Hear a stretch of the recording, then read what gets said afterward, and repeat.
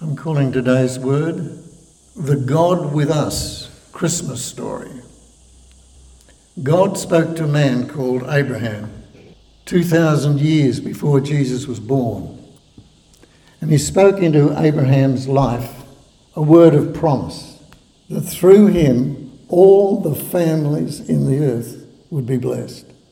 And the Hebrew nation that came from Abraham and that prophetic word, a prophetic word of promise, became the light that directed the path of the Hebrews. That nation of Israel became the witness of God to the world. It was through the covenant of the law of Moses who established the temple worship and the temple priesthood. But for 400 years before Jesus was born, the light of the prophetic word to Israel and the supernatural witness of God through Israel to the world had ceased, resulting in a time of silence and darkness. But God was about to give both his light and his word of the promise of blessing to the whole world in the most perfect way. Jesus, who was and is the Word, Logos of God, would become flesh and dwell with us and would become the light of truth and the supernatural witness of God to this world through his Son Jesus. Father would send a divine seed of life from heaven, and he had chosen a young woman called Mary to receive that seed. And that seed was to contain the full genetic potency of God's love and goodness and truth. And he sent the angel Gabrielle to announce this amazing news to her. Mary was told by the angel that she'd been chosen amongst all women on the earth to give birth to a child who was to be God with us, Emmanuel, and that she was to call him Jesus. The Holy Spirit would shine his life over her, and divine life from heaven would come alive in her womb, even though she was a virgin. The angel also visited Joseph in a dream and told him that Mary, to whom Joseph was betrothed, had been chosen by God to give birth to a son, and that this was to be a divine work of the Holy Spirit who would cause a holy life to ignite within a being, fulfilling a prophecy in the scriptures with which Joseph was familiar. A virgin shall conceive and bring forth a son, and his name will mean God with us. That's Isaiah chapter 7. The angel also told Joseph to go ahead with the marriage.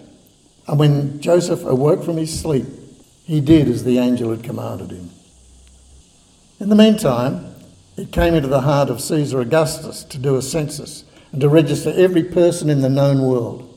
Everyone had to go to their place of birth to be registered. So Joseph had to take Mary back to Bethlehem because he was the house and the lineage of David. And that fulfills another prophecy in Micah chapter 2, verse 5. O Bethlehem, you are but a small Judean village, yet you will be the birthplace of my King who is alive from everlasting ages past. God will allow the time to pass until she who is to give birth has her son, and he shall feed his flock in the strength of the Lord, and he'll be greatly honoured throughout the world. He will be our peace. Joseph and Mary went to the right place at the right time for the birth of Jesus, fulfilling that 700-year-old prophecy from Micah of his birthplace. Isn't that an amazing thing? Joseph walked beside the donkey. He walked beside the donkey that carried his wife. He was getting weary and the journey was tiresome for Mary. And he knew he had to get her to the place of his family's household and stay in a guestroom, which was the custom. He had to get Mary out of the cold as the time was getting close for her to give birth.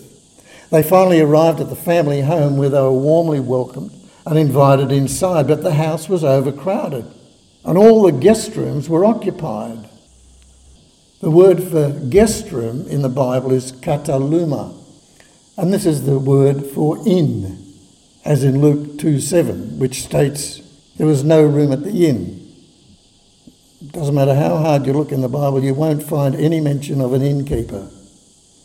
But we're not talking about two travellers trying to book into a local tavern that had already filled its quota in a busy season. There was no innkeeper. and they didn't have to go and look for a stable in some field up the road. What the story is saying is that Joseph and his wife would have to stay in the customary stable of the family home downstairs, that warm place where the animals slept and fed. They had to fulfill that prophecy. Joseph settled Mary as quickly and gently as he could.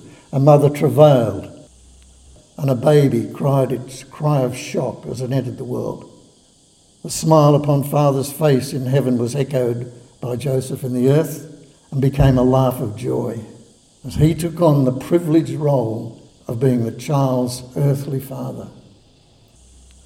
On earth, it was the familiar scene of new birth, nothing special. In the universe, it was the most awesome supernatural birth in history. It was also ordained that this birth would become the most celebrated event for all time, celebrated annually by millions upon billions down through the ages, many of whom had and still have no idea why or what they're really celebrating.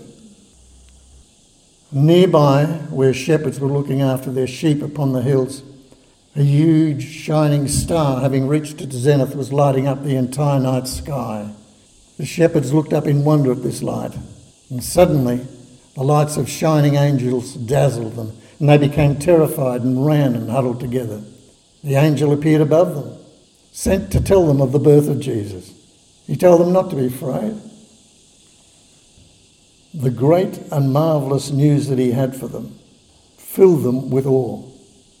He said, "I have great news for all the world to hear." He told them that they would find a child, the newborn King of the universe, God the Saviour, wrapped in simple clothing in a nearby stable. Suddenly the angel was joined by a multitude of other angels as the brilliant night sky resounded with their voices singing, and they listened enraptured at the magnificent words, "Glory to God in the highest, and on earth peace and goodwill towards mankind," all of humanity. When the singing had stopped and the angels had left, the shepherds found the place where this extraordinary event was taking place in the earth. And these simple shepherds became the messengers to the world of the birth of this child, this King of Kings, and all who heard them were astounded and amazed.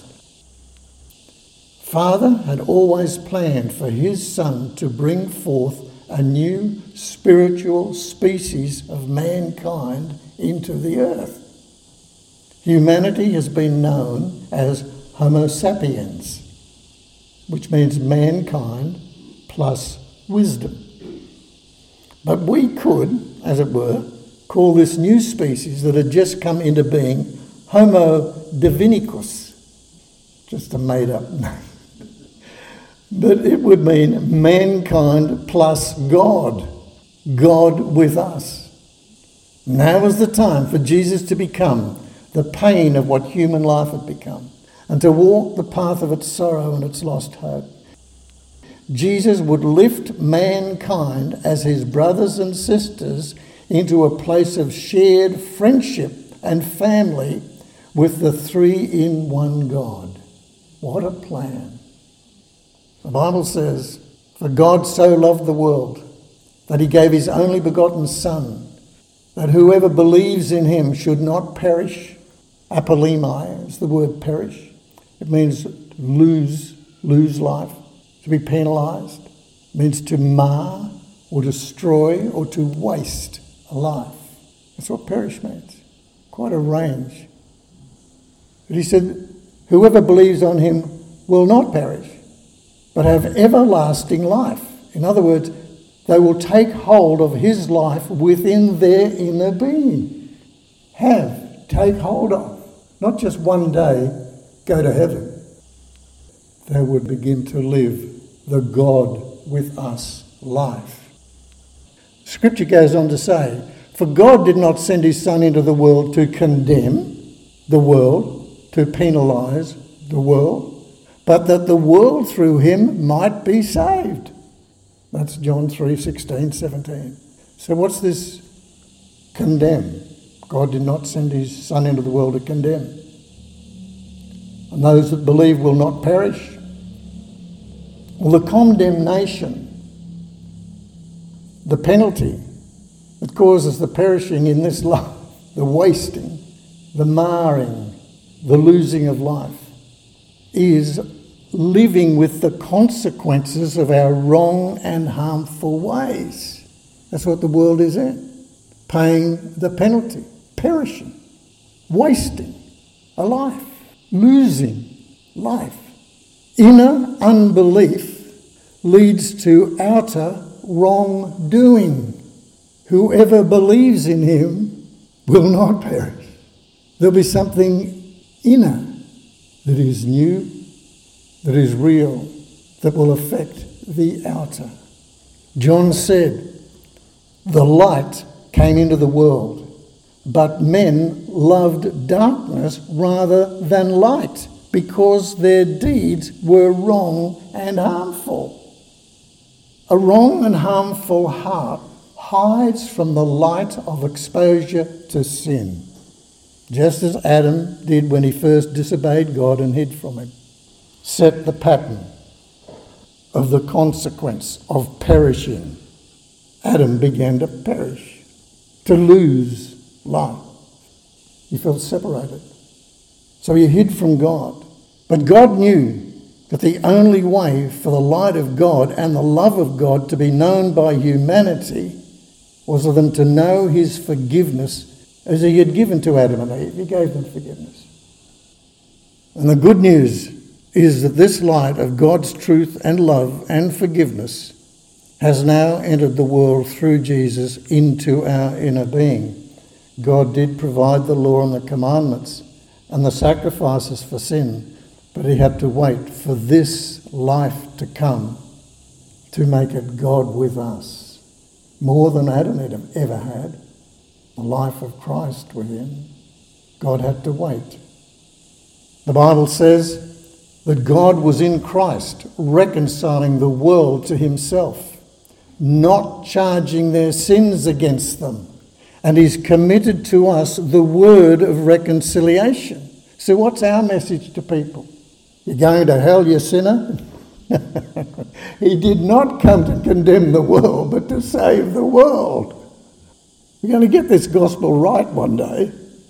So our message to people of the good news about God in Jesus is that God's true light of love and forgiveness is waiting for them to receive and believe and to live in. It's what's called good news. John said that Jesus was the true light that gives light to certain people that he likes more than others. No. John said that Jesus was the true light that gives light to every man coming into the world. A big God. I must say I've never heard anybody say anything that can make God bigger than what he is. But I've sure heard a lot of people say things that try to make God a lot smaller than what he is. He's everything. So this light that is given to every man coming into the world, John 1:9, would be contested by darkness. Always, and you'll feel it. But Jesus overcame that darkness on the cross for all mankind. And today the Holy Spirit takes on that contest of fighting against darkness in the minds of every person in the world. That's the fight. The light's come into the world, but men love the darkness more than the light, so they hide. John wrote about Jesus telling his disciples that after he had gone to be with his Father, he would send the Holy Spirit to all mankind. He said, and when the Helper, the Parakletos, has come, God with us, the Comforter, alongside God,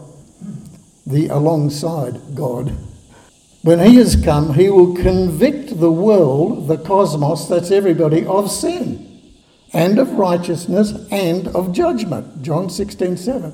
The Holy Spirit's there to get people to see that light that's there waiting to light up in them, and he's there contesting the darkness that's in them because they've loved the darkness more than the light, and they're hiding from that light, and he's saying, I'm going to get you. Here's some more light. He's on the job.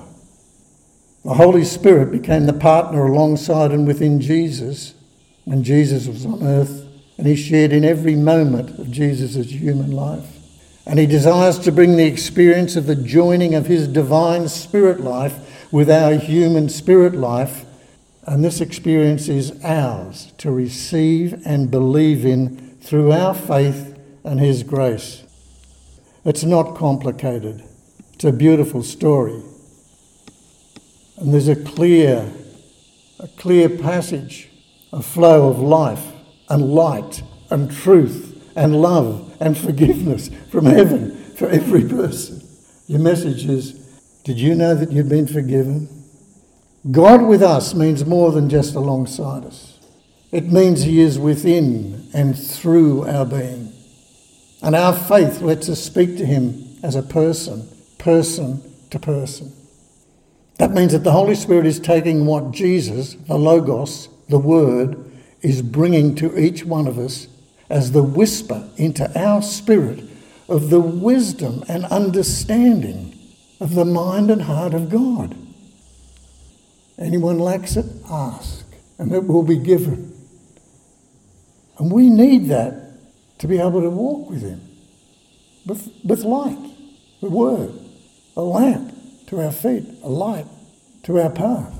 Not the light that makes us run and hide, but the light that leads us now on his path. Christmas waits to be truly celebrated in this way. Without Christmas, there's no way we could ever have known God and become one with him. Amen.